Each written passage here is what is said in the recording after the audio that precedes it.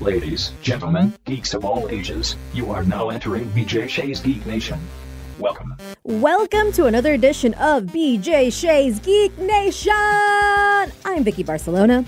And surprisingly, but not because this is kind of now becoming a thing. That's right, buddy. Come on now. This is on the reg. Oh, that's Mr. BJ Shea. Yeah, buddy. And across from me is Joey D's running the board. We are back. And why are we back? Because we have many things to discuss. Yes. Of course we do. Many things like The Mandalorian. Yes. A new show that BJ's been watching, Gotham Knights. Yeah, we won't discuss that long. Oh, boy. No. And Gareth Von Kallenbach will join us to talk some drama at E3. His thoughts on John Wick 4. Indiana Jones 5 might be good. Oh. As well as the Diablo 4 beta. And, of course, the Geek Sheet with Vicky B, because it's Movie Friday, Vicky. And there is a movie on there that I was not expecting to be good, but it's looking like it's pretty freaking good. That's what we like to hear. But if you guys want to get a hold of us, you can get a hold of us through our website, bjgeeknation.com. It's going to have our blogs, podcasts, and more. Or just search BJ Shea's Geek Nation on Facebook, Twitter, Instagram, YouTube, iTunes, and the Odyssey. Odyssey. To find us. AUDACY. Odyssey. Yes, we have been off for a couple weeks because we were at a wedding.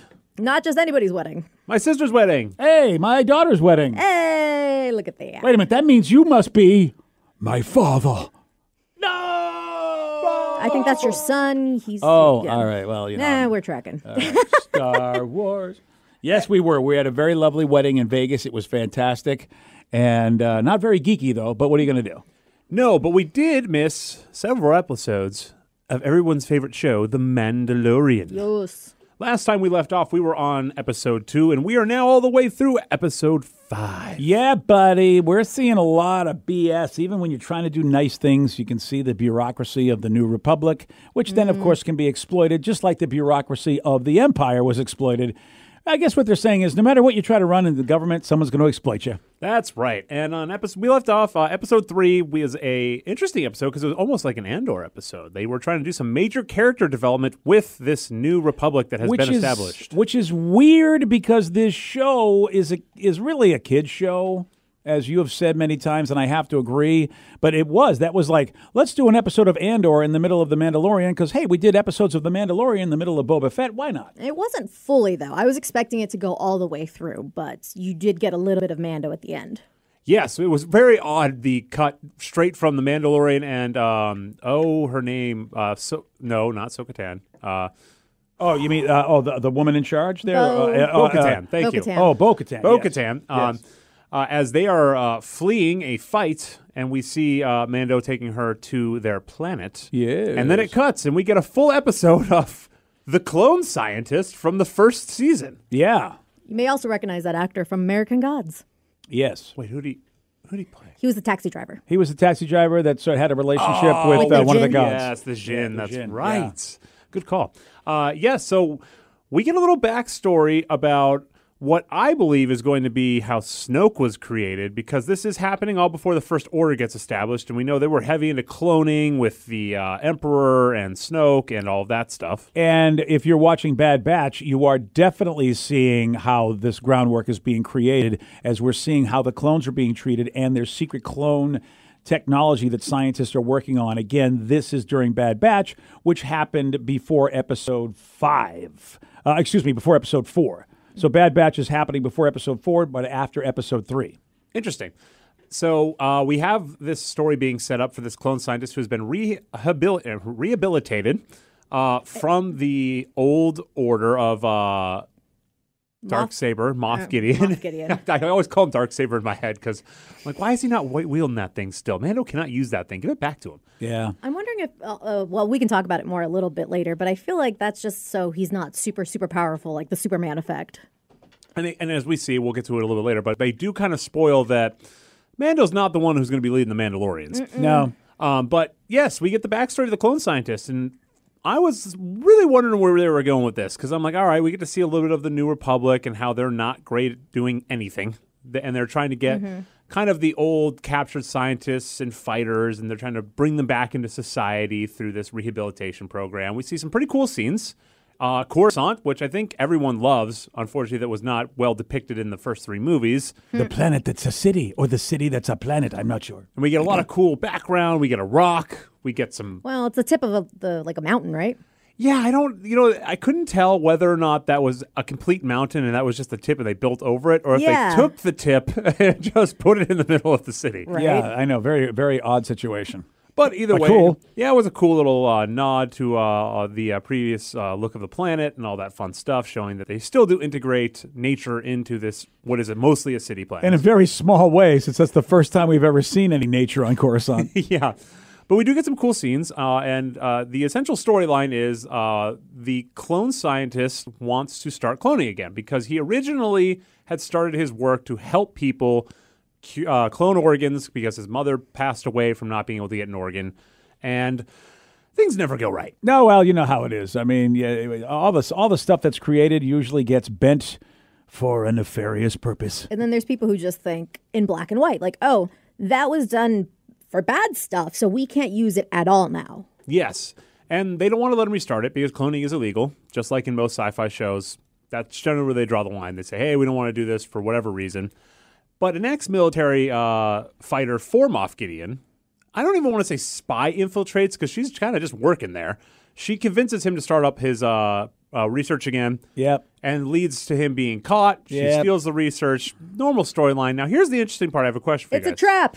Yeah, exactly. She totally says that to somebody who looks like it's a trap guy. Oh, yeah. God, it's so great. I do love the callbacks and what are they, the throbbing machine or whatever. The mind flare. Mind flare. That's a mind flare? No, it's not. It's on the lowest setting. I still think that's a mind flare. Yes. Oh, no. And then, of course, it ends up being on the higher setting. Yeah. Because that Elia Kane, I don't trust her. Don't trust her as far as I can throw her. Yeah, that was great. Hilarious scene.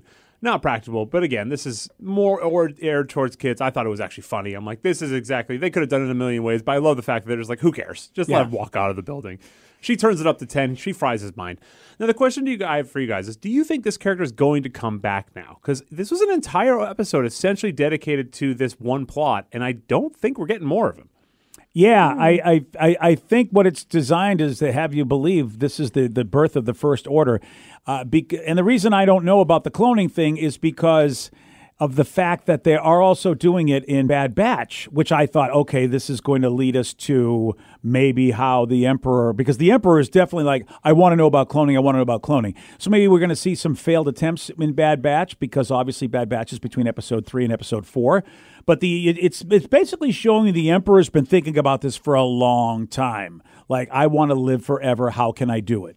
So Snoke is one way, but I think, don't forget, what is that version of the Emperor that we saw in episode 9? What is that a clone or is that him? And when did we get the clone troopers? Those were around. That was episode 2. Yeah, so it's already been a thing. But the clone troopers in Bad Batch are being phased out, Okay. and being experimented on. That's the problem. Now is that so everybody that loves Rex and everybody that loves the Bad Batch guys, we're now seeing what happened to them and why they went to stormtroopers, and the idea that they have no rights, which means they're basically like human experiments. It's an interesting storyline happening in the animated show Bad Batch, which is also that drops on Wednesdays, and so I don't know, Joe. I don't know what we're going to see, but they're connecting both shows clone-wise. That's for sure.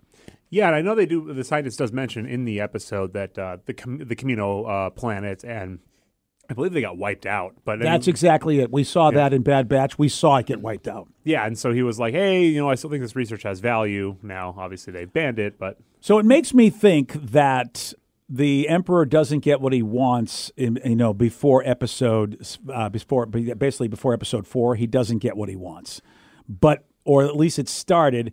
And now this other dude was hired to sort of figure it out. Yeah, so very interesting episode. Not very Mandalorian heavy, but we do get, at the end, the return of the Mandalorian and Bo-Katan. And yes. I believe they go to his covenant, which is on that desert planet that, it's their hideout because they move whenever they're found out. Yes, and it is apparently the most dangerous planet of all time. That's why nobody can find him. And so it ends, and essentially they both get redeemed because that was the big storyline. Remember, he needed to redeem himself so he could put his helmet back on. Same thing. Bo-Katan ends up getting thrown into that deal because that is the way. So she's also now redeemed. It is the way. And if you save some dude's kid, forget about it. Everything is forgiven. Yes. So that's the end of 3. Pretty enjoyable episode, though. I mean, it was like 55 minutes long, which is way longer than most. Yeah, they're all over the board when it comes to how long these episodes are. Yeah, because then this next episode we get is like 23 minutes long or something. So short. Yeah. Which, side note, I did not realize that it was Carl Weathers who directed The Foundling. Yes. Yeah, makes sense. That Grief Karga. That was pretty awesome. Yeah, so we do get this 4th episode. And now this 4th episode is very short. And this is the episode I call, Why Would You Ever Live on This Planet? Yes. Because apparently the Mandalorians, whose lore is that they are some of the greatest fighters in the universe, galaxy, well, apparently they cannot protect themselves from these horrible creatures that swoop in and steal their kids. Yeah, this is a real tough planet. Their kids get taken by these big bird things. Yeah, this one, I mean, it was fun. It was a good watch. I thought that enjoyably watched, in terms of fighting and stuff. But story-wise, I was kind of like, I don't really understand why we're wasting all this time on this side quest. The Mandalorian, they're going to be the mothers of dragons. Because that's the whole episode was so that they found 3 little bird boys who are going to grow up and be dragons, and that they'll help them win the battles. Oh, that's so true. I didn't even think about that. Oh yeah, that whole episode was all about them basically getting dragon back up. That and getting a flashback from Baby Grogu. Yes, the best part. Which did you guys realize who the actor was? Not until the end. Not until the end. Oh, I had no idea that Jar Jar was he was Jed Jedi. Kelleran Beck, I think was the character name. Ahmed Best. Oh my gosh! And there is history, I guess, Yes. within the games and stuff like that. So Ahmed has done this. I just didn't know it. This is my first time seeing him play this character. And of course, Ahmed is the guy that played Jar Jar Binks. And if you know the whole backstory, toxic fandom really was very, very mean to him. Really messed up his mental health. And I think I posted it. If not, I will post this video someone made, and it was like showing articles of like him talking about his mental health and how it was like he almost went to the brink, and seeing him on screen, basically his redemption arc and his life. Oh, it gave me the chills. It gave me the feels. It was such an awesome moment. I'm a sucker for a good underdog story, so I was really excited to see him in this. Yeah, and he had to wield both lightsabers. Yeah, so that's cool. fun. How fun is that? Yeah. So that was a great scene. The flashback was fantastic. The Baby Yoda scene at Grogu when he's fighting the kid, I thought was also hilarious. Right? Yeah. But you're also kind of getting an idea, even though he doesn't say anything, you're getting an idea of the amount of guilt Grogu is carrying. Because he was seeing all the people who died. He was the only one that made it. But all the people that had to die for him to make it. And then even a part, I think it was in either the next one or in this episode, where one of the other Mandalorians, I think the dad of him, I keep forgetting his name, Paz Vizsala, Oh, yeah, exactly. whatever. Yeah, the dude with the kid, yeah. Yeah, he was saying something like, how many people died to save this kid? That just, I feel like, adds to it. So even though he can't speak and we can only assume, I feel like there is that sense of guilt with him. I think his long life is why. If you've got somebody that has that kind of power and can be that kind of asset and will live as long as he does, I don't know, the other younglings, what their lifespan is, but we know that his species' lifespan is long. Makes sense why you'd want to preserve him if you're trying to preserve the Jedi way. At the time, they don't know that Grogu's going to be like, nah, I don't need it. But they don't know at the time. Yeah, he's the biggest wild card of this show right now. He's 50-ish, I think they said, or somewhere around there, which in their years is pretty young. That would be kind of, I think, like maybe 12 or 13 in our years. Yoda was like 800. Yeah. When he took a Pasadena. So, Fair enough. Yeah, so that's why it's going to be exciting to see an adulter Yoda, just like we're seeing Groot in all the Groot forms. Be kind of cool to see an older Yoda or older Grogu. And we're kind of starting to see him age, if you will, because he is starting to babble more. He's starting to, they're making a point to show he's starting to kind of have a language. It's like, oh my God, he totally said my name. Didn't you hear it? Is that his first words? He's starting to grow up. Yeah, 50 years of babyhood. That's pretty bizarre. Yeah, we don't know. I mean, it could be one of those just red herrings, too, where once he begins to speak, we realize he actually is older and he's just been holding back because of all of the, like you said, hardships he's been through. So that is the wild card to figure it out. But we do know that he is at least smarter than the young Mandalorians. He can beat them very easily. Yeah. And that was pretty much the entire episode, which, okay, cool. Again, for a kid's episode, like you said, for a kid, how do you not love it? I mean, there's just so much fun action kid stuff. Well done. But yeah, when you watch Andor and realize, okay, Andor is an amazing story. Mandalorian is a fun story. Not a lot of depth like what you've been used to with Andor. But still, I don't hate this show at all. I mean, I'm enjoying it. No, yeah, and they put a lot of money into the CGI and the space battles in this particular season, which, as we get to in the next episode, which is The Pirate. Directed by Peter Ramsey, who is also the director of Spider-Man Into the Spider-Verse. Oh, all right then. Yeah, so this is the big pirate battle, which they kind of alluded to, I think, after episode 2 when the Mandalorian blows by the trash garbage man guy, or I don't even know what we want to call it at this point. Basically, here's a planet just trying to do what they're trying to do, but they're on the outer rim. They won't join the Republic because they just don't want to be part of that ridiculousness, and they don't want to join anything. And the trouble is, well, then you're unprotected. Yes, and when you're unprotected, space pirates come and rob your planet. That's the outer rim for you, kids. Yeah, and this was a fun episode. I really enjoyed it. I think that this hits the mark of what I would have expected from The Mandalorian pretty much throughout the season, which The Mandalorian has been kind of slow, to be honest with you. They did a lot of backstory, a lot of just fast traveling to get through the stuff. But now I feel like we're hitting that fun, the stride. The Mandalorian's back. The Mandalorian cult, if you will, or the group is finally come together, and they're willing to start fighting because they helped solve this pirate crisis. Yes. And as I said to you before, and I'll say it now, I think the great thing about episodes 1, 2, and 3 is George Lucas basically said these are for kids. And yet he had some pretty complex political sub-stories in these movies. You got to see some ugliness of politics done for a child. And so, hey, look, I look at the way our country is today, and boy, it's taken me this long for it to hit me that the Mandalorians definitely have a split. There are Bo-Katan's Mandalorians, and then of course there's there's a name. I forget. It's the foundation or the science or the cult. I forget what their name. They have a much bigger name in the animated shows, but they're definitely the same ones that we see in the Mandalorian. And they are a different faction. And you see what they're saying is, hey, kids, when you split factions, even though you're the same people, take a look at what Mandalore looks right now, because they let their own personal belief systems get in the way of the greater good. And we saw a slight reversal of this fundamentalism. And let's be honest, the Mandalorians that don't remove their helmets are fundamentalists. Mm-hmm. Even though that, hey, this is the way, and I think I love the basis of what they do, but when you become fundamental, no matter how good you are intending, you become a fundamentalist, and that's a bad road to go down, because then you stop accepting outside and different viewpoints. And they finally reversed it, which I was like, whoa, I was not expecting that from this episode. Which, side note, that kind of mirrors what's going on with the New Republic. It's like you kind of are like, no, this is the way it's got to be. This is the way we're going to be doing things. And even, I'm blanking on her name again, but the traitor, the spy, the mole. Oh, Elia, whatever her name is. Yeah, she was Elia Kane. Yeah, it's like, yeah, you know what? It's like, this sounds kind of like what we were taught beforehand. They're kind of doing the same thing. They think they're doing good, but they're really not, because they just want to stick to this particular way of doing things. Yeah, it's tough. It's hard. They're not really replacing the chaos that was the old regime, and giving order and that kind of stuff. Instead, what we get is just too much work and not enough structure. Yeah, and that is having a lot of the outer planets fall through the cracks, and these pirates showing up. And we have our lovely X-wing officer, as I've called him now, who went to go try to help the planet get help. Yeah. Captain Carson Teva. Yes, and he goes and he realizes, hey, you know what? What I've been told is correct. Coruscant or any of these other planets that could help out will not help out because they're backlogged. Yeah, super backlogged. And that means that he's the only one who can help. And what does he do? And this is the most hilarious thing. Well, I have a tracking device in the little bot.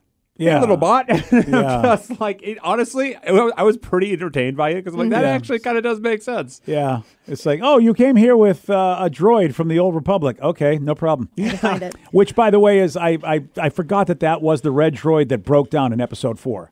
Did you guys know that? So in episode 4, when Luke goes to buy the droids, that's the red droid that breaks down, and then he has to buy art. So he gets a redemption. That red funny. droid. Yeah, R5 was from episode 4. That's awesome. Did you guys also notice originally when the Captain Carson went to go talk to the colonel or whatever? Did you guys recognize the actor? No, who's that? That's Tim Meadows. We recognize from yeah, I knew him from somewhere. It's SNL, right? SNL, I believe. He also, specifically Mean Girls, he was the principal in Mean Girls, Walk Hard, the Dewey Cox story. That's where I'm looking at him going, how do I know this guy? How do I know this guy? He's been in a lot of different stuff, but he's more of a comedic actor, so I thought it was funny that they put him as, hey, we're in charge. We're just going to kind of do it this way. Yeah, I enjoyed that because I knew I liked the actor. I just was like, all right, how do I know? Yep. Tim Meadows, yes. Yep. Yeah, it's fun to see all those actors that you just recognize, but you're like, I know this guy, but from where? You just feel like, did Tim give them a call? Anywhere, put me anywhere. I want to be in the Star Wars universe. Right. Please do it. Here's Simon Pegg going, wow, I had to go under a costume. Nobody even knew it was me, but you got to actually be right there. That was awesome. So the Mandalorians do end up coming together under Bo-Katan helps lead a strike force while Mando tries to destroy the pirate ship. Great battle, good scene. I think a lot of great CGI here. It reminded me very much of like the 90s cartoons where there's a funny bad guy and he's not really that strong. Not really. But he ties in with the rest of the characters, and he does show this kind of union of the Mandalorians, which needed to happen. And it couldn't have been through Darth Gideon is what I keep calling him. Moff Gideon. Darth Everyone needs to Gideon. be Darth, man. Yeah, sorry. Moff is more of a pain in the ass political guy who wants to be a Darth. So we do get the resolution. They do defeat the pirates, and then we get an interesting scene. And this is one I was not expecting. The forger. I don't know if that's a technical term, but the gold Mandalorian. The armorer. The armorer. Yes. She tells Bo-Katan to remove her helmet. Yeah, buddy, this is what I'm talking about. They decided to reach across the aisle. No more bipartisanship. And so this is tough. I like the concept. I really like this idea of she's going to be the union between both factions. I don't know if they earned it because she doesn't really believe that Bo-Katan's seen that giant creature in Mandalore history the first time she's told about it. Yeah, the Minotaurus or whatever they call it. And Mudhorn. Mudhorn, right? Something like that. I can't remember what it's some sort of mythosaur. It reminds me. I think it's the mythosaur. I think it's what she calls mythosaur. That sounds right. Supersonic supersaurus. Yeah, it's a big ass looking Minotaurus, Mythosaurus. Mythosaur, yes. Yeah, it's a big ass creature. Because I could have seen it from any of the other characters. I don't know. When I heard it, I was like, okay, I like that idea, but she's been so strict, for that guideline of everything the whole time. But I don't know. What do you guys think? What do you guys think? Oh, I don't think she's doing it necessarily. I'd like to be wrong. I should say this. I'd like to be wrong, but my theory is we see at the very end of the episode that the captain, what's his face? Captain Carson, he's looking over, he sees like, oh, hey, there's this transport. It got the hull got breached. Everyone's dead inside. And they figured there's some sort of wait, we can't get any information on this. And it turns out it was the transport that had Moff Gideon. He never stood trial. And they found a little bit of the Mandalorian metal alloy that they used. The Beskar, yeah. The Beskar. And so one of two things. Either someone planted that so they can turn against the Mandalorians, kind of, just faking it. I saw that because I recently watched the Boba Fett, just the last 3 episodes so I can catch up on Mandalorian. Ah, yes. So I'm like, oh, you just kind of played a trick here. Like, hey, these guys did it. Follow them, not us. Don't look for us. Or the armorer has something up her sleeve and she's doing it for the greater good. And the reason why she had her take the helmet off, not because she had a change of heart, is because I think she's planning something. Yeah, I don't know about that. I do believe it's a change of heart. The armorer has always been a great leader, and the armorer knows that that because Bo-Katan has, I don't know if she said it to the armorer, but she's basically just called out the Mandalorians, like this faction, and I can't remember the name of the faction, but who they are. She's called them out. She said, you guys effed us. You caused a split and effed us, and we got wrecked because of it. She's very bitter at that cult, and so I think that the armorer knows that they did actually, that their fundamentalism did cause a problem. And for her to be able to say she walks both paths is a way of saying no more black and white. It's like we have to be, which has been a Star Wars thing for a long time because Luke was the guy that walked both paths. He wore the black and he thought his father was redeemable even though he was with the dark side. And I think that's what the whole thing is when it comes to Star Wars. It's not about the Jedi. It's not about the Sith. It's about both paths. And I hope that's what it is, because my other thinking is more of it still kind of falls in line with what we've seen. Like everyone's taking their values or what they believe in to the max, thinking like we are wanting to do good, whether it's the New Republic, whether it's the Moff Gideon people, whoever. They're like, we want to do good. So we're going to ramp it up. It kind of like the whole like, oh, we're doing this to protect you. We're going to hurt you to protect you. And I feel like they didn't help Bo's people when they needed help.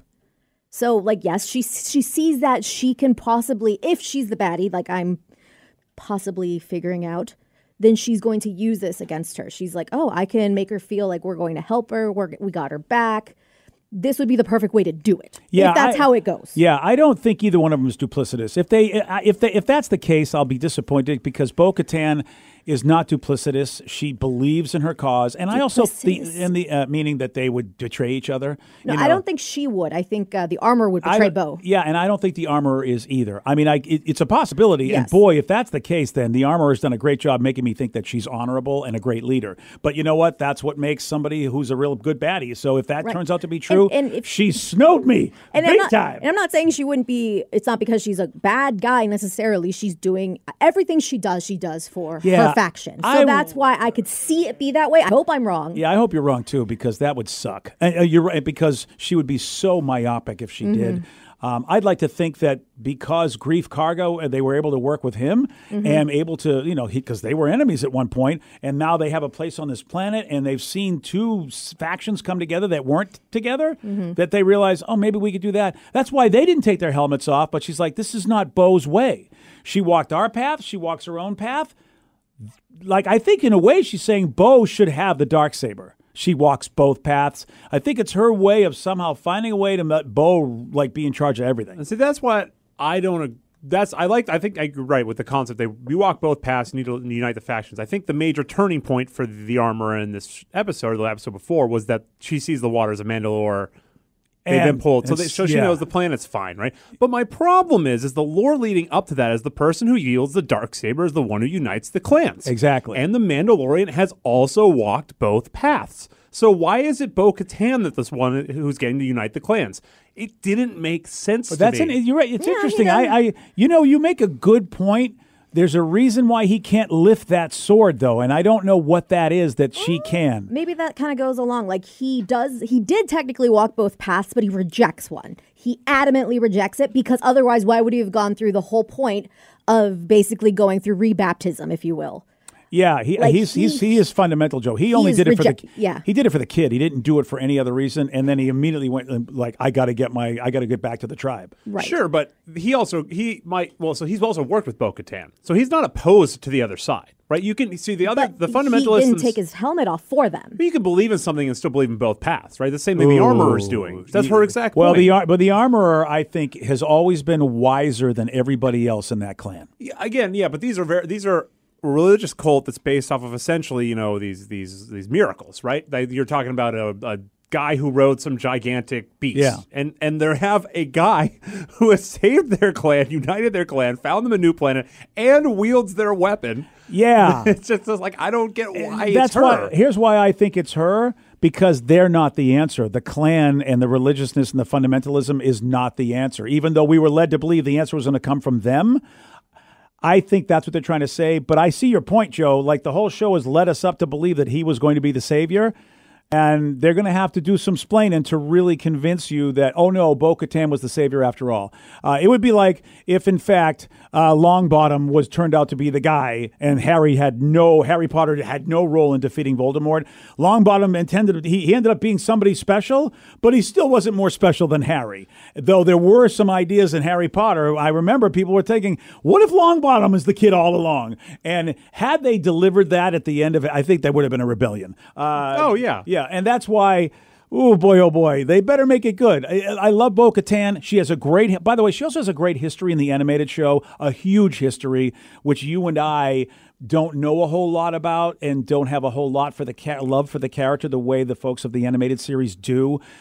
I think that's another thing they're relying on that people know. Oh, Bo-Katan is legit. A lot more legit than The Mandalorian because she's been around longer than him in our world, but we haven't watched those shows a lot. That's why I'm hoping that Vicky's actually right, or at least one of her theories is right. What? Because if I don't want Vicky to be right. Then she out to buy or something. it could be Bo-Katan broke out Moff Gideon. It could be that her faction broke him out because it would make sense if, because he's got a lot of power and they want to go back to Mandalore. And now that the New Republic is in order, like it could be an offsec and then they go over there and they conquer. It's the First Order. Yeah. It becomes the First Order. Yeah, that's who broke him out, which I don't think is going to be Bo-Katan willingly. I mean, maybe they inadvertently do give power to the Birth Order trying to reunite Mandalore. That's a possibility. I did have this, not necessarily I'm like, this is what's going to happen. I'm like, I wonder if this would count.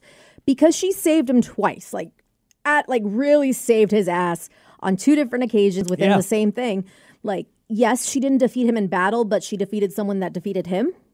Yes. So I'm wondering if that would be like their what do they call it? The loophole to get the saber back to her. And she can wield the Darksaber and he can't for some reason. Yeah. So that's what really puzzles me. It's like, if the prophecy was true, why can't he wield that? He can't even pick the damn thing up. So there is something about who you are that Darksaber can be wielded. There is something about that.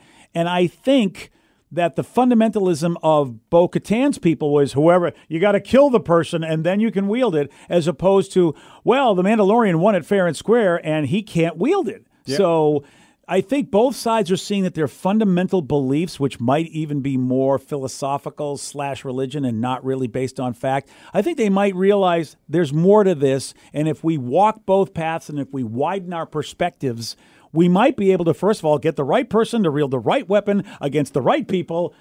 And maybe that's what they're trying to tell us with all this. Yeah, that's the fantasy fudging, as I like to say. There aren't any rules to this magical device because we get to make them. So that's the trouble. I don't know enough about the Darksaber, again, from the animated show. So a lot of people who've watched the animated show probably know a lot more about the Darksaber than all of us. And we might be missing a big thing. But what I'm seeing is Bo-Katan can wield it. I think there was one part, right? She kicked ass with it. Yeah, because that's the funny part. There was actually a little debate about whether or not she can wield it now because the Mandalorian got defeated by that Junker when they went to Mandalore. Yeah. And then Bo-Katan defeated the Junker. So technically. But, that's what I'm saying. Yeah, but again, it's the fantasy fudge, as I like to say. Whenever you're dealing with some sort of fantasy, they can bend the rules as much as they want. Like, for all as we could say, like to your point, you might just have to be a strong-headed person, right? Yeah. And that could actually be the rule, so. You might have to be Thor. Yeah. You never know. Can you lift it? But we'll have to wait and find out. I'm enjoying this season still far. A little slower than the other seasons, but I'm still liking it. Yeah. And it's fun. And Bad Batch also is a fun season. You know how some of those animated shows are. They have 1 million episodes, and there are quintessentials. But I really like the idea of what's going on with the clones. It's really, they've done a great job personalizing the clones and the entire journey, with Rex and his crew, and now these Bad Batch of clones. And wow, how that it's all going to connect to Snoke, and I think to the Emperor being alive. And side note, it just clicked on, I remembered when you were saying, this is more of a kid's show. My little 4-year-old brother, apparently, my dad says, has been watching this with my dad, and he is enjoying the crap out of it. Oh, yeah. Oh, nice. I think it's between knowing Baby Yoda and also he loves spaceships. Yep. So seeing them go. It's a big win. Oh, he's like, whoa, when they go hyperspace. Yeah. Dude, I would say, look, the 10-year-old Joe and the 10-year-old me, even the 17-year-old me would love The Mandalorian. Mm-hmm. Oh, I love it. I was thinking about it. If I was 10 or 12 and you're getting $10 million budget an episode on this show, maybe the story's not there. But I would have been pretty impressed. I remember growing up with Teenage Mutant Ninja Turtles. that thing was getting $20,000, for their season. Yeah, exactly. And so this is pretty awesome. And like I said, it's going well, and the story's getting there. And we teamed up now, so we're going to get a little bit more of that world building and that. Where's Moff Gideon? Where are the other Mandalorians? Where are we going back to Mandalore? We have more episodes. We're going to have to wait and see. But until then, we have to talk to Gareth Von Kallenbach, guys. Because you might not know this, but there is some E3 drama. Ooh. And I don't know if we're going to have E3. What? With us today, as always, is Gareth Von Kallenbach from Skewed and Reviewed. That is sknr.net. We have a lot to talk about, Gareth. We had a week off. It was Sarah's wedding, but big things have happened. more drama with E3. I don't know how this keeps happening. What's going on? Who's dropped out? Okay, so what has happened is that Ubisoft, who had already committed to going to the show and has reportedly been one of the biggest supporters of E3 over the years, has not only said that they are not attending, they are also going to be doing their own Ubisoft Forward event digitally online at the same time. So June 12th is when they're going to be doing it. Oh my gosh. How could this possibly happen? I mean, this is a slap in the face to E3. Yeah, and it's a funny thing because everybody's kind of looking at it saying, what does this mean? So it's not just so much E3, it's the larger industry, gaming industry in general. Obviously, with COVID, we couldn't have the big gaming shows, and people started shoving their own shows online, and we started hearing they're cheaper to produce. We can control the time that we make the news and the announcements instead of being, as some people felt, forced to have major announcements in June to coincide with the show.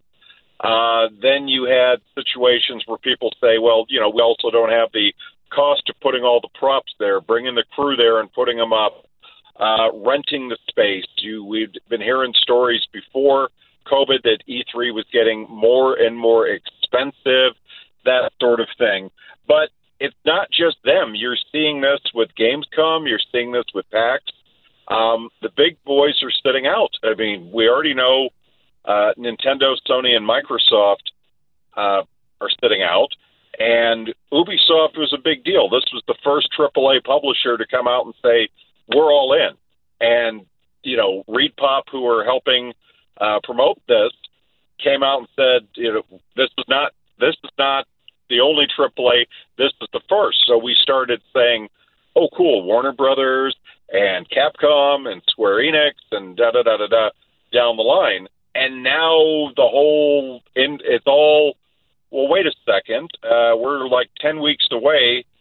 We haven't heard any other publishers come out and say, is this even going to happen at all? I mean, there were rumors a few months ago, and they said, nope, we're going forward, announced Ubisoft.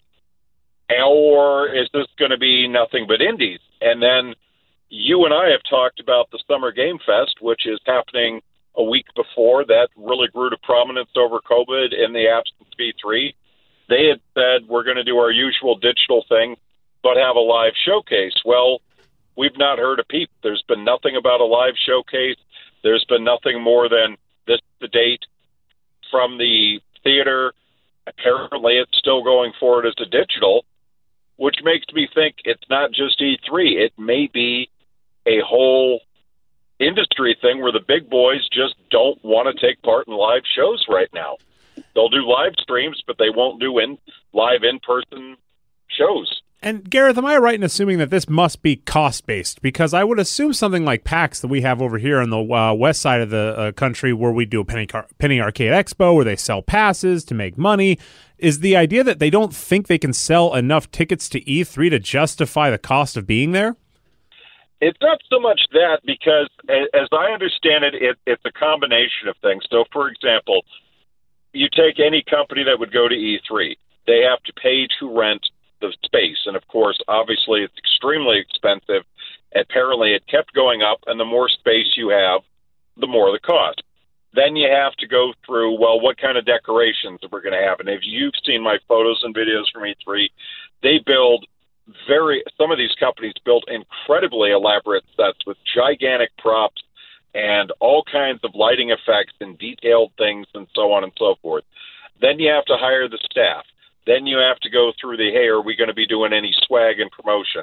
You have to pay to put up your staff and hotels, meal money. Some of them are flying in and out from all over the world. And as much as you say, well, that's the cost of doing business, that's the way it's been done. One of the biggest things I heard is that companies had issues with, okay, we've got to have something to show by this date. We've got to have a trailer together. We've got to have some kind of playable demo on the floor. We've got to have this thing built, whatever. And that, combined with all the other stuff, people started to just say, well, wait a second.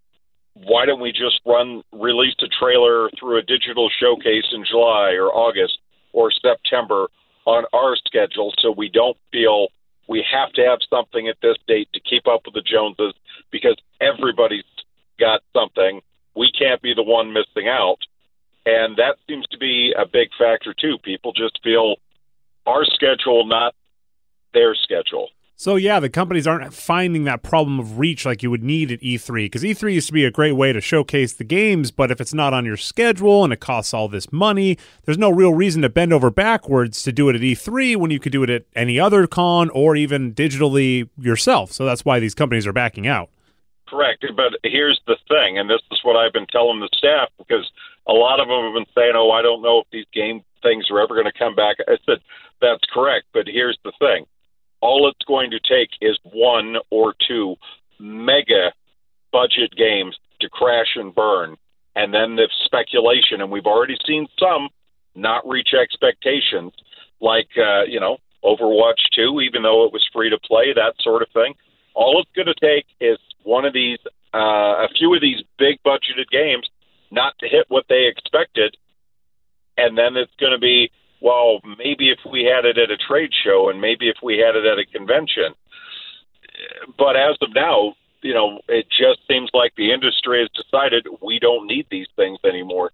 That's wild. I mean, such a different world than pre-COVID when it was, a given that you would see these companies there. So now that Ubisoft has backed out, is this going to be a domino effect? Do you think that we're going to see the rest of all these, they were the one big title, but even the indie games will probably stay, but is anything else, is it done then? There will be no more big companies? That's the thing that, people keep coming back to. It's 10 weeks out or so, give or take. We've not heard one other company, big or small, committed to the show. There are people speculating that some even said, I've heard some people taking extreme measures of saying, oh, it's either canceled or it's about to be canceled. They knew this. That's why they pulled out. And that's why they're scheduling their live stream up around the same time. Because as you remember, they used to do showcases leading up to the live, to the floor opening. We would get things Saturday, Sunday, and Monday, and then they would open up the floor on Tuesday, Wednesday, and Thursday to the press and the public. Sure. And some people are saying, well, we know that they had planned like certain digital days and then certain days were going to be live in person. We don't know what's going on. It is entirely possible this Ubisoft Forward could be rolled into one of the E3 digital days. So it could be, okay, we're not going to be on the floor, but we're still part of your thing just digitally. But there are others saying they could have seen the way things were trending and said, we're out because we don't think this is going to happen. There could have been situations where they looked around and they saw who was supposed to be coming and basically said, I don't think this is enough to justify us being there.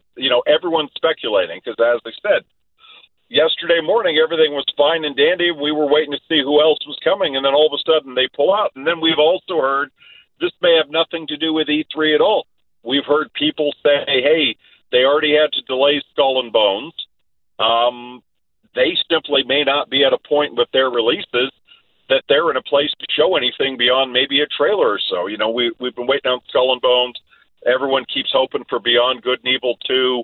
That we know there's Assassin's Creed games in the work. We know about mobile games for The Division and a free-to-play thing. But, there's also the Avatar game. And at the end of the day, I have to remember the Star Wars games are supposedly somewhere out there. But things have been delayed, and they may just simply have said, you know what, we don't have anything to the point that we're ready to show it off beyond a trailer. Oh, man. The rumors are everywhere, Gareth. I mean, you can turn left, turn right, up, down. Look anywhere, you're going to find another rumor. There's many possibilities. Like you said, we're 10 weeks out, so I guess we're just going to have to wait and see. But still not what E3 fans wanted to hear, probably.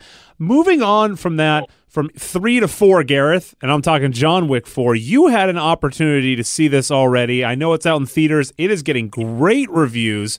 What did you think of John Wick 4? Without spoiling too much, I absolutely loved it, but a bit disappointed with the ending. Oh no! I hate when the journey doesn't get to the end. You know that can always be disappointing. I'm going to assume that Keanu Reeves did a great job shooting people in this movie. Oh, fantastic! I mean, the sequences were amazing, and my wife was just like a bit of a slow burn getting started. But the final, I'd say 45 minutes, the action sequences are amazing. They do one that I don't believe will be spoiling offering this, where they change the camera perspective to a top-down, so it's almost like a old-style video game where you're looking down on the top as he goes through a building, and it was just like, wow. And there's an amazing scene with a car and people in the Arc de Triomphe in Paris where you're thinking, this is incredible. And then, there was a bit where they're fighting amongst all these cars coming in and around, and I'm like, this is the live-action version of Frogger right there. When I say I didn't like the ending, it's very difficult to say without spoiling things, but one of the things that I'm kind of hinting at is that there's a certain amount of closure and ambiguity, but we had already heard ahead of time that the studio wanted to make a fifth film, and then the director came out and said, well, all right, yeah, but Keanu and I are probably going to take a break for a while. And besides, you've got the Ballerina spinoff coming. You've got the TV series coming about, how Winston became the manager. You've got a rumored other spinoff about to be announced. There's a post-credit scene that sets up certain things. And you're like, okay. And then all of a sudden, they're taking a look at the box office. And all of a sudden, the last 48 hours, we're hearing Keanu, the director, and Lionsgate all want to make a fifth film and move it forward. Yeah, we kind of thought that maybe we could conclude this part of the story and wrap everything up in 4 and then focus on spinoffs. And now it's like, yeah, I think there's more story to tell. But without spoiling it, looking at the end of 4, you go, okay, but are we going to have to maybe, step aside to a different direction to continue that forward without certain things being rewritten or a cop-out? Yeah, that doesn't surprise me. Turns out when the studio wants to make more money. Well, that's what I looked at. It's like you saw that opening box office. Like, they're not going to stop. This is one of the rare films that each one has cost more than the one before it, but unlike most sequels where you get diminishing returns, it continues to make more. Each subsequent one has made more money than the one before it, even though it costs more to create. So, you keep going until the money well stops. Exactly. Well, where would you rate it on 1 through 4? Is this the best one you get? Oh, it's that's a hard call, boy. I'd say it's right up there. It's like I said, it's a little slower burn. They go into the mythology, and I know some people might have an issue with that. And there were times where you're going, okay, we've seen some of these moves before, but the last half they ramp it up, and I think they set the new standard. So, as I said, if you loved any of the films, you're not going to be disappointed with this one. Well, I'm excited. I also have that on the docket to watch later on, hopefully next week. Another movie in the news that I completely forgot they were even making, because I got to tell you, Harrison Ford is getting old, but for somehow he is making another Indiana Jones movie, and this is the 5th one, Gareth. What's going on with this movie? Well, this is really interesting because there has been a lot of talk. This is the first one done under Disney, and the greater Indiana Jones universe has never been more popular. There were a lot of people disappointed with Crystal Skull, and so we had started to hear rumors of Bradley Cooper or Chris Pratt taking over the role, and then Disney was like, nope, Harrison Ford, filming the movie, and they came out and they even said, we will not recast the role of Indiana Jones. This is Harrison Ford's role. That's it. And then we heard, this is it. This is the last movie done. There you go. And then we started getting all this information on some of the companies that had licensing deals with it. And it's a very vast and different, you get some of the regular players like Nintendo and Hasbro and stuff. Excuse me, not Nintendo, Lego and Hasbro, stuff like that. We know that there's an Indiana Jones video game in the works, but we have not heard a peep of that in ages. But then you see all these other products. We're hearing all these stories about the figures and the stuff that's already out. It's flying off the shelf like crazy. I know April 10th is supposed to be a big reveal. Some people think it might somehow be tied in to Star Wars Celebration. And then the 25th onward of April, you're going to see a lot of this. So a lot of speculation. But then you started to hear some, like, stepping back. There was rumors that there was a Disney Plus series in the works. That's apparently not happening. We've talked about this, that Lucasfilm has been told focus 100% on Star Wars. But then you hear Harrison Ford say, folks, this thing's really going to kick your ass. You're going to love it. And you think, well, that's just stars out hyping their film. But then they're opening the movie, they're premiering it at the Cannes Film Festival. That's a very highbrow crowd where a lot of the Oscar buzz films get their first look and a lot of the indie darlings get their first look. Yes, you do see mainstream films there now and then, but not so many. And the fact that they're saying, not only are we putting it here, we're going to debut it here for the world's press elite. Boom, the people who basically are influential in the awards voting and all of that, we're putting it right there first. That, to me, is a major sign of confidence. Yeah, you're definitely right about that. I mean, I wouldn't have guessed that this movie would have that high of a bar, but I did like Harrison Ford in the last Star Wars movies, so maybe they've done something. I know they worked that cool CGI face de-aging software and all that stuff into the movie, so maybe this is really the blockbuster that they hope it to be.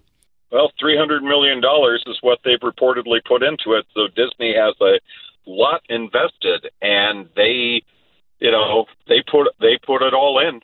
Hey. They went all in on this, and so, and that's the thing. As I did a panel on this at WonderCon, and as I was telling the groups, there are ways that they can cleverly sidestep what they've already said. Because I look at it and say, let's say it makes $800 million to $1 billion. They're not going to leave the franchise alone. I mean, there'll be comics, there'll be toys, there'll be video games, books, that sort of thing. They can make a TV series, okay, and still keep that. But then I thought about it going, some people think Phoebe Waller-Bridges, who's in the film, could carry it on as like a spin-off franchise. I look at it and said, go back to Bradley Cooper and Chris Pratt. You could simply say, this is this is either Mutt, his son, or another child we don't know about yet, and it's the next generation. So that way, we never said we're not making another Raiders film. We just said we're not doing another Indiana Jones film, and we're not recasting Harrison Ford. That's correct. And here's the new film series going forward. If it makes money, they're not going to stop. Yes, I think you're dead on with that, Gareth, honestly. I mean, the fact that, one, like you said, they can do a little fudging and get more movies out of it if they want, but if they make $1 billion off of this movie, there's no way that IP is staying in the closet. That thing's going to be used as much as they can. And all they have to say is, the fans, we had intended to stop here and go out. The fans demanded more. Based on the box office response, we're listening to the audience. Exactly. Well, before I let you get out of here, Gareth, Diablo 4 had its beta, and people know Diablo as that lovely PC game that everyone was addicted to maybe 10, 15, 20 years ago. Diablo 3 closer to 10 years ago. I love Diablo. That franchise has taken a lot of hours of my life, and I am happy to give it more. The beta did happen, I believe, last weekend. What did you think of the Diablo 4 beta? Well, I actually got a good look at it because I got to play a couple of weeks ago, and then they had the open beta for everybody this recent weekend. Now, what I find with it is it was very interesting. It took me a while to kind of get used to it. I am kind of one of those that I like to go out and just really nail things. And so certain aspects of RPG games where you have to gather items and build items, and do I keep this? Do I sell this? Do I reduce it to... That can be a bit frustrating. It's kind of a trick I have with Fallout where I kind of have to constantly play that battle. And I think this did a decent job in that once I got a certain loadout around level 10, I found I was quite happy with it.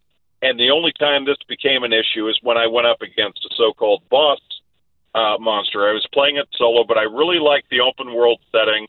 I liked the fact that I could advance through the dialogue if I didn't want to hear this and just, get right back out to the mission. What I did find, and this has been very true for the Diablo games, is that there comes a point where it doesn't work too well on your own and you need a group of people. Getting a random person to come in was a bit tricky. I got stuck on an area. There was someone I know on Facebook who was playing higher level than my character was. We had a range of time for him to get in, and even so, we struggled with it because it kind of throttled the characters and the enemy to try to make a more balanced attack, so you don't have like a high-level person, wiping the floor with everything to help the lower-level people advance. Sure. And so that's basically where I was. I thought some people complain they don't like the open world setting. I don't find that a problem at all. But what I did find is if you went to me and said you're going to be grinding 40 to 50 hours on this, that's going to be a bit of a problem because I know myself that could be an issue. Sure, yeah. And for me, that was one of the big things about Fallout 76 that helped, even in the early days of the launch when there was all the issues, was being able to say, you can get help if you need it. You can get a group of friends. You can pick up random people. If you run into somebody and they're not trying to kill you, you do have the option to try to get them to join you. You could go into the events together. And that's a huge help because I think the social aspect of Diablo is key. And finding that balance of friends. Now, obviously, you have to be careful that if you're only someone who plays casually, you go in with a bunch of hardcore people, you come back the next time to play, and they're 20, 30 levels ahead of you and already, whacking down the final monster. That could be an issue. But a really good premise. I liked what I saw. And if you can get a good team together, I think that's going to really make it thing. Because for me, I just love the idea of being on getting on like Discord or something and mixing it up. I think that'd be fantastic. Yeah, you got to play with friends if you can. I think games like, because it has a 4-player limit, I believe, at the current moment. Games like that, they just are so much better when you have that friend atmosphere, like you said, hopping in a Discord, all teaming up, filling out your roles because you can pick different classes.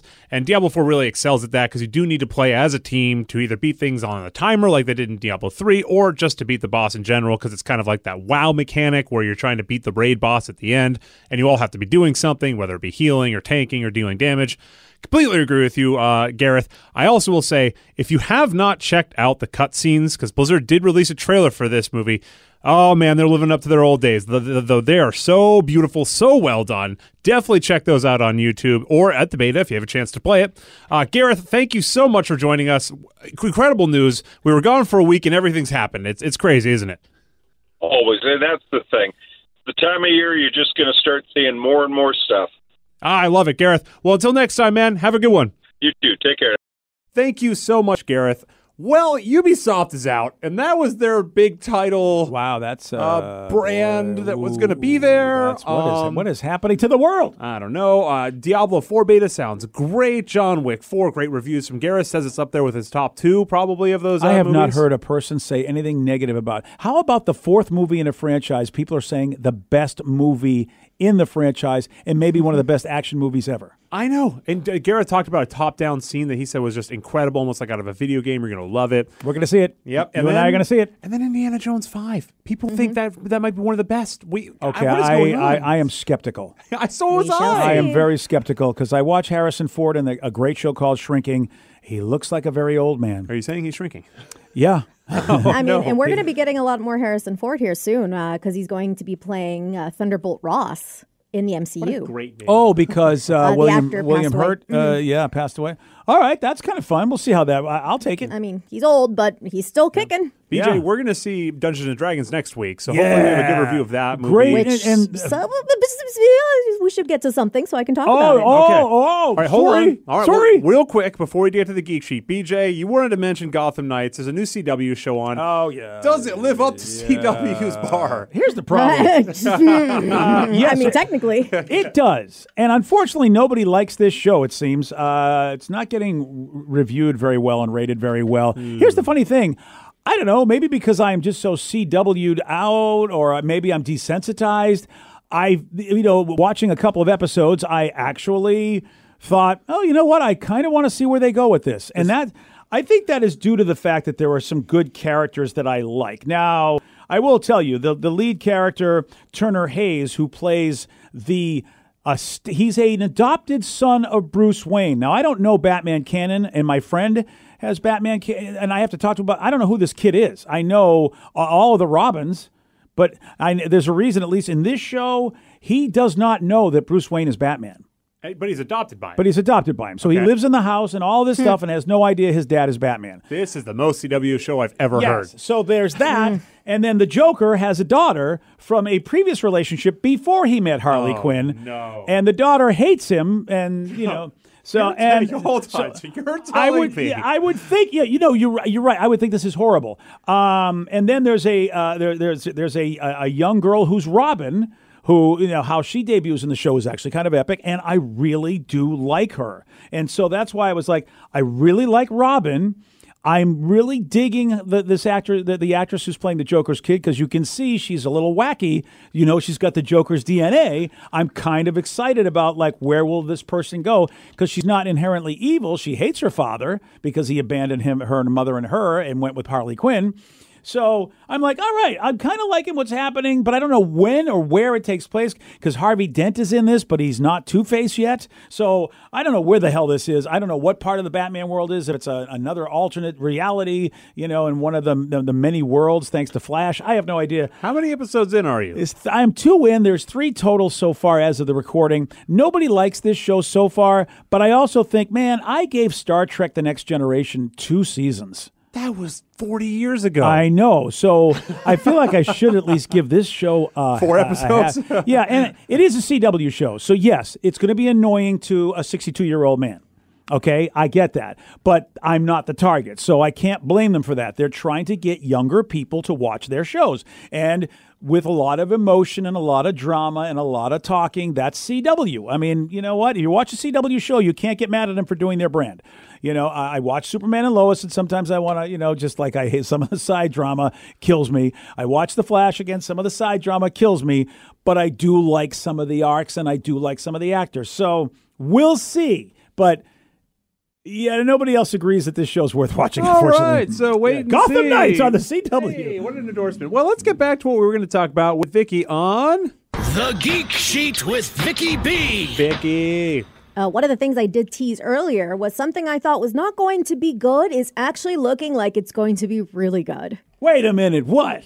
Dungeons and Dragons, Honor Among Thieves. The tomato meter is giving it 89%, and the audience score so far is giving it 94%. I am so pleasantly surprised. Same. Because Chris Pine, usually everything he touches is gold. Yes. Ish. Maybe. Wonder Woman... That was, well, yeah, you're right. That was not, but he was good in Wonder Woman, the first one. That's right. Yeah. So, and then the second one, I think he said, please get me out of this movie. He was not really there. He was a ghost-ish. Yeah, it was dumb. Yeah. He's like, I'll take the check, sure. I mean, I was a little concerned because, like, the vibe of it just from the posters were looking real cheesy. I don't know if that was on purpose or not, but it's getting really well reviewed. I hear it's really fun. It is over 2 hours long, so get ready for that one. Yeah, I have to get my Run P app for this one. Mm-hmm. But I'm excited to see this now, seeing how well it's being received. Yeah, because the Dungeons and Dragons franchise is such a big franchise, and the movies have just, whatever they've done, have just never hit. No, they have not. Oh, man. I mean, even the World of Warcraft. I was about to say, yep. Commercially, actually ended up doing well. It did so well overseas. In China, yeah. yep. But, yeah, they have not been able to put together just a fun story. I think that's really what it comes down to. It's either too serious or too cheesy, and this one seems to have hit the sweet spot. Yeah, and if you're going to do fantasy, you better be at Game of Thrones level if you're going to do serious, because they've set the bar, whether you like it or not, which is why I think the Rings of Power have a problem. They can't be as dark as Game of Thrones, and it's pretty much the same world. And Game of Thrones said, ha! How about you have all the relatives do things with other relatives and then have people cut things off and mail them to people? At that point, here's poor Lord of the Rings going, we just want to tell the story of Gollum. Gollum's not chopping anybody's body part. What? No, Gollum doesn't have a sister. He's involved with... Damn you, Game of Thrones. Right. And D&D said different. Well, and that's kind of like if you think of Thor, like when you see, yes, he does connect a lot, obviously, with our world and more modern things and everything, but... when you first saw the first Thor movie, it was very kind of that vibe, the fantasy vibe. And then they decided to go silly. And that really has worked for Thor and the character in the movies so far. So you either have to go really silly or try to out Game of Thrones. Yeah, and when you're doing comedy, boy, you better get some really good people behind it. And I am so happy to hear that the reviews and the people love it. Because, I mean, Joey and I, we've been D&D people. Mm-hmm. I mean, I was like back in the day when it first started. And so, I mean, I have that kind of history with Dungeons and Dragons. So I'm happy that it's a good movie for the franchise. And I think it'll be healthy for the gamer, that game community, which really did actually have there was some stuff that was going on recently that wasn't good. Yeah, thank God they rolled that stuff back. And they put a bunch of money into the CGI. And even from the previews, you can tell that they didn't skimp. So, I mean, it was hopefully going to be a good ride. And it sounds like people do agree with that. And we actually do have a video game movie coming out this week, but it is not the Super Mario Brothers movie. That is next week, my friends. Oh, I forgot about that one, man. It's getting to be the season. Got to see everything. This is something that kind of flew under the radar, and it's about one of my favorite video games of all time, Tetris. There's a video game movie about Tetris? Is it a movie about the history, or what is it? What? Yes. So it says Tetris tells the unbelievable story about how one of the world's most popular video games found its way to avid players around the globe. So Hank Rogers, played by Taron Egerton, discovers Tetris in 1988. Oh, that's the Kingsman kid. The Kingsman, and he was also Elton John, and he was also in the Sing movies, which he does a phenomenal job as Johnny the Ape. But it's about Hank Rogers discovering Tetris in 1988 and then risks everything by traveling to the Soviet Union, where he joins forces with the inventor Alexei, which is played by an actor that I don't really recognize, and to bring the game to the masses. And it's based on the true story of Tetris and the Cold War era thriller, like on steroids, with double-crossing villains, unlikely heroes, and nail-biting race to the finish. So this is based on a true story? Yes, of Tetris. And it is getting, so far, the tomato meter is 78% and audience score 92%. So you're going to have to tell me what you think of that. I mean, I am not compelled to see that movie by paying for it, but you'll still have to tell me what you think. That's one of those, I agree with you. I really want to see it, but not to the point where I'm going to pay for it. So once it's streaming, I'll be watching. Yeah, I was going to say, bad release timing. Right? I mean, right in the middle of all these movies. Really. I mean, that's a tough one. I feel like that should have been a February release. Yeah. A little bit, yeah. Yeah, I mean, because I think then I would have been like, I'll go check it out. But, I mean, we've got to go see Wick. We've got to go see Mario. We've got to go see D&D. And I didn't see Fury of the Gods Shazam because I decided I'll watch it when it comes to HBO at this point, because it probably isn't as bad as everybody says it is, but I mean, it's too busy. It took a Shazam in the box office. Yeah, and that's unfortunate. I don't know if the movie's as bad as they say it is. I watched the pitch meeting with Ryan George, and that looked entertaining. Really? Just from the previews, I remember someone was like, are the two main bad guys two old chicks? And I was like, I think so. Yeah. Was it Lucy Liu and someone else, I think? Helen Mirren is one of them. Ah, yeah. And it was just like, what I'm not sure what's going on. The pitch meeting explains why. This was supposed to be a different movie. This, again, when the movie industry F's itself, this is what happens. This was not supposed to be the bad guy of Shazam. Shazam! If you want to know who the bad guy of Shazam is, and you don't know, and you want to have funny videos to watch, which, by the way, you'll go down a rabbit hole of pitch meeting with Ryan George on YouTube, he will explain to you who the villain was supposed to be. Well, and anybody that knows the Shazam universe, it's a no-brainer. But, let's just say there was drama, and therefore it did not happen. Yeah. Yep. I think maybe some alcohol of sorts, a tequila maybe. Tequila never hurt anybody. Yeah, maybe some tequila got on the way of the real person that was supposed to. It's all energy a mess. Drink.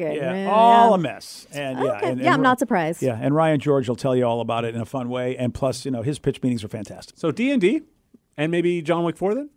Yeah, definitely. I have an interest in seeing Super Mario Brothers. That'll be next week. I'm excited. Also next week, just a heads up, if you like Owen Wilson.